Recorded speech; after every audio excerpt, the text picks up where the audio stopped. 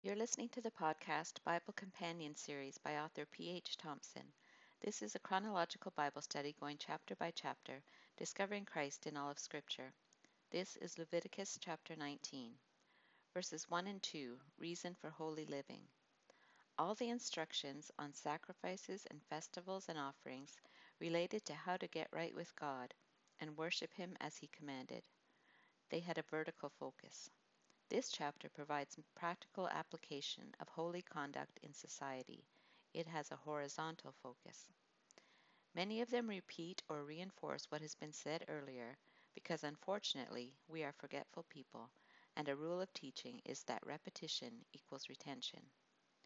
First, we see the source of this teaching is God Himself, speaking to Moses the mediator, who then teaches the entire assembly of Israel. He gives the reason for obeying the commands to follow. Be holy, because I, the Lord your God, am holy. This is the main theme of this book. The perfectly holy nature and character of God was the model the nation was to follow.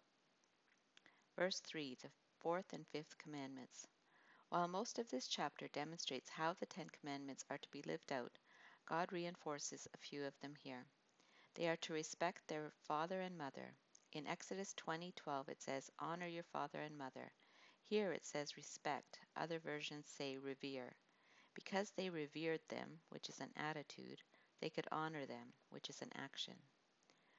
They were also to observe the Sabbaths, which God calls my Sabbaths, then adds, I am the Lord your God. It's kind of like when a parent tells a child to obey, because I'm your mother, that's why. It's God's right as creator to tell his creatures what to do. He is the ultimate authority, after which all other authorities in home, church, or society are derivative. The Sabbaths here refer to the weekly injunction to rest from working. Verse 4, avoid idolatry. First and second commandments. Because of its primary importance, God reminds them of the first and second commandments, which forbids turning to idols in their hearts to worship them, or to make metal gods for themselves. The idea of metal here is gold or silver. The reason is because they have the true God, so why turn to false gods? Verses 5 through 8 offer sacrifices in the proper way. As we saw when we studied the individual sacrifices and offerings, they were to be done only as God prescribed. That way it would be accepted by God. Otherwise, what was the point? It was done to restore the broken relationship between themselves and God caused by their sin. God held them responsible for avoiding desecration of holy things. Verses 9 and 10, gleanings to be left for the poor. In Exodus 23:10 and 11, they were told to give their land a Sabbath rest every seventh year so that the poor could eat of it, and whatever was left, animals could forage. Now he describes what they were to do every year. When they reaped the harvest of their land, they were not to be overly thorough, reaping to the very edges of their field, or going through the vineyard twice to gather every grape that remained on the vine or had fallen on the ground. They were to leave them for the poor and the foreigner. Why? Because I am the Lord your God.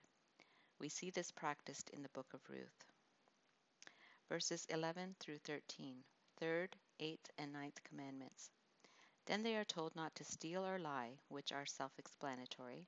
They are also not to deceive one another, which is a more subtle form of lying. They are not to swear falsely by God's name, taking an oath to speak honestly, but then lying instead, or making a promise to God or someone else and then failing to follow through. This would profane God's name. This was a way of breaking the third commandment, forbidding taking God's name in vain. They were not to defraud or rob their neighbor, which was another form of theft. They were not to hold back the wages of a hired worker overnight, as this was another form of theft. In this culture and time, workers were paid at the end of each day. This was still the practice during Jesus' time. See the parable of the workers in the vineyard in Matthew 20. This also related to the command in Exodus 22:21 not to mistreat or oppress foreigners, since they had also been foreigners in Egypt. Later, in Deuteronomy 24:14 and 15, Moses will say, "Do not take advantage of a hired worker who is poor and needy, whether that worker is a fellow Israelite or a foreigner residing in one of your towns. Pay them their wages each day before sunset, because they are poor and are counting on it. Otherwise, they may cry to the Lord against you, and you will be guilty of sin. This happens in Jeremiah 22:13.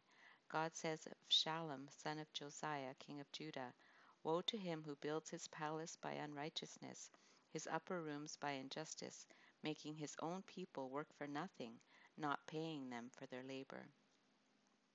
Verse 14, kindness to the disabled. Then they are told not to curse the deaf, even though they can't hear it, God can, nor to put a stumbling block in front of the blind, so they could watch them trip and fall. But they were to fear God and treat the disabled with kindness, because God, who is the Lord, made them that way.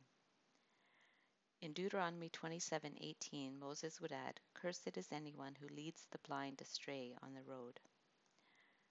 Verse 15, show true justice.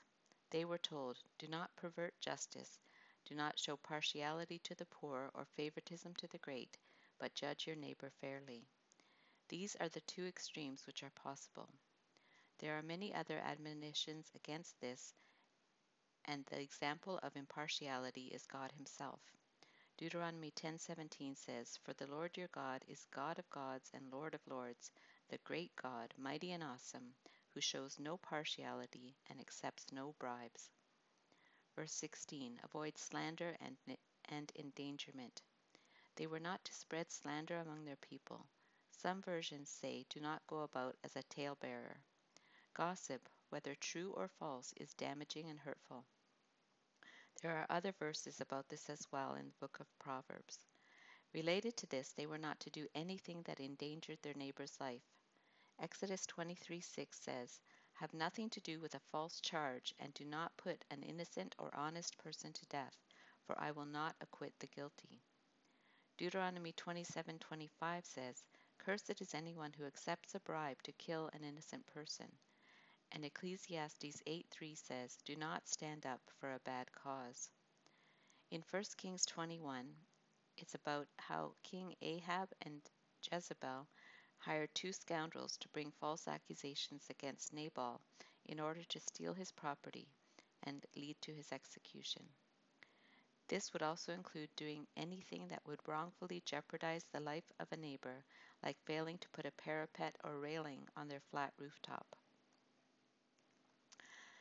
Verses 17 and 18, no hatred or revenge. While most of the laws deal with outward actions, they are also told not to hate a fellow Israelite in their heart. While this cannot be policed, actions that result because of hatred can. They need to be reminded that God knew their thoughts and motives. They were told to rebuke their neighbor frankly so they wouldn't share in their guilt. Sometimes people need to be warned when they're headed down a wrong path. They are also to avoid taking revenge on anyone or even holding a grudge against them in their heart. Instead, they were to love their neighbor as themselves. This is called the second greatest commandment because to love others as we love ourselves is demonstrated by keeping God's laws. Paul says, "Love does no harm to a neighbor. Therefore, love is the fulfillment of the law." Verse 19, no mixing. They were to be separate from the nations around them, and this separation was reflected in many laws of everyday life. They were not to mate different kinds of animals, or plant their field with different kinds of seed, or wear clothing woven of two kinds of material.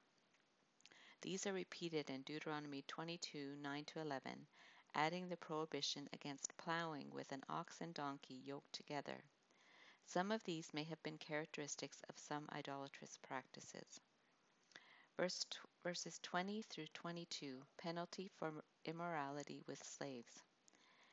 If a man slept with a female slave who is promised to another man, but who has not been ransomed or given her freedom, there must be due punishment.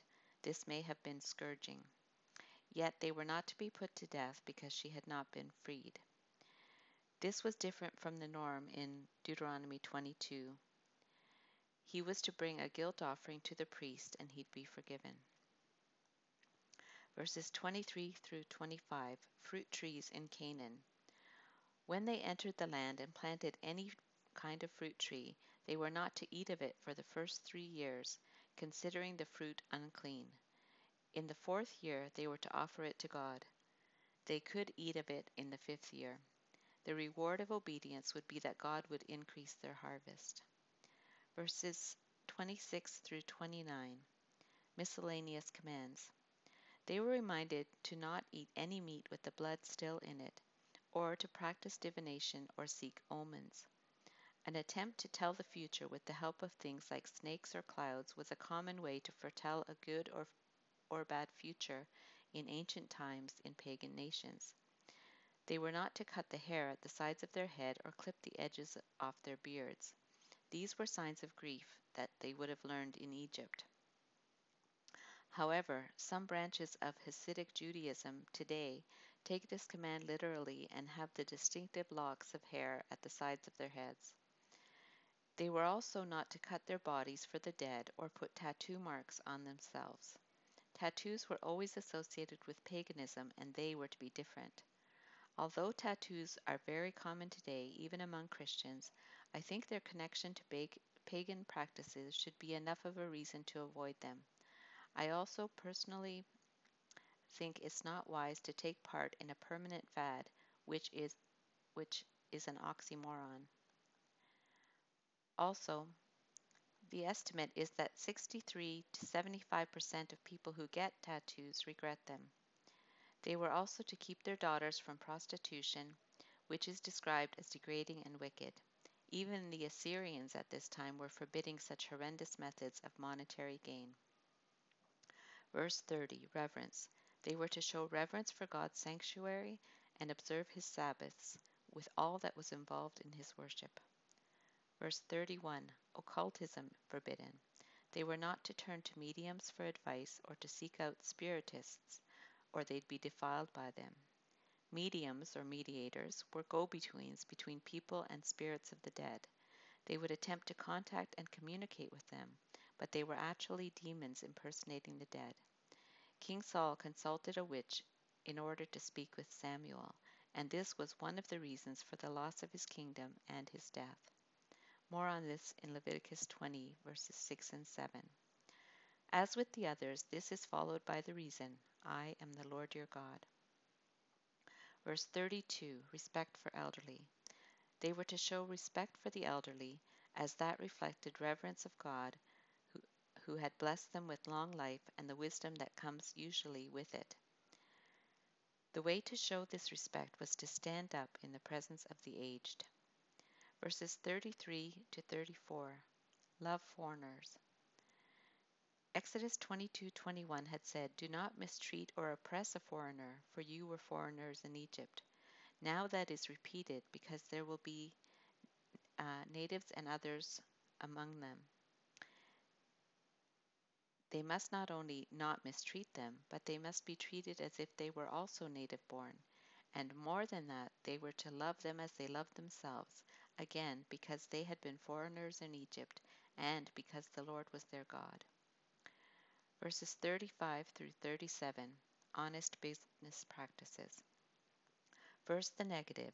Do not use dishonest standards when measuring length, weight, or quantity. Then the positive.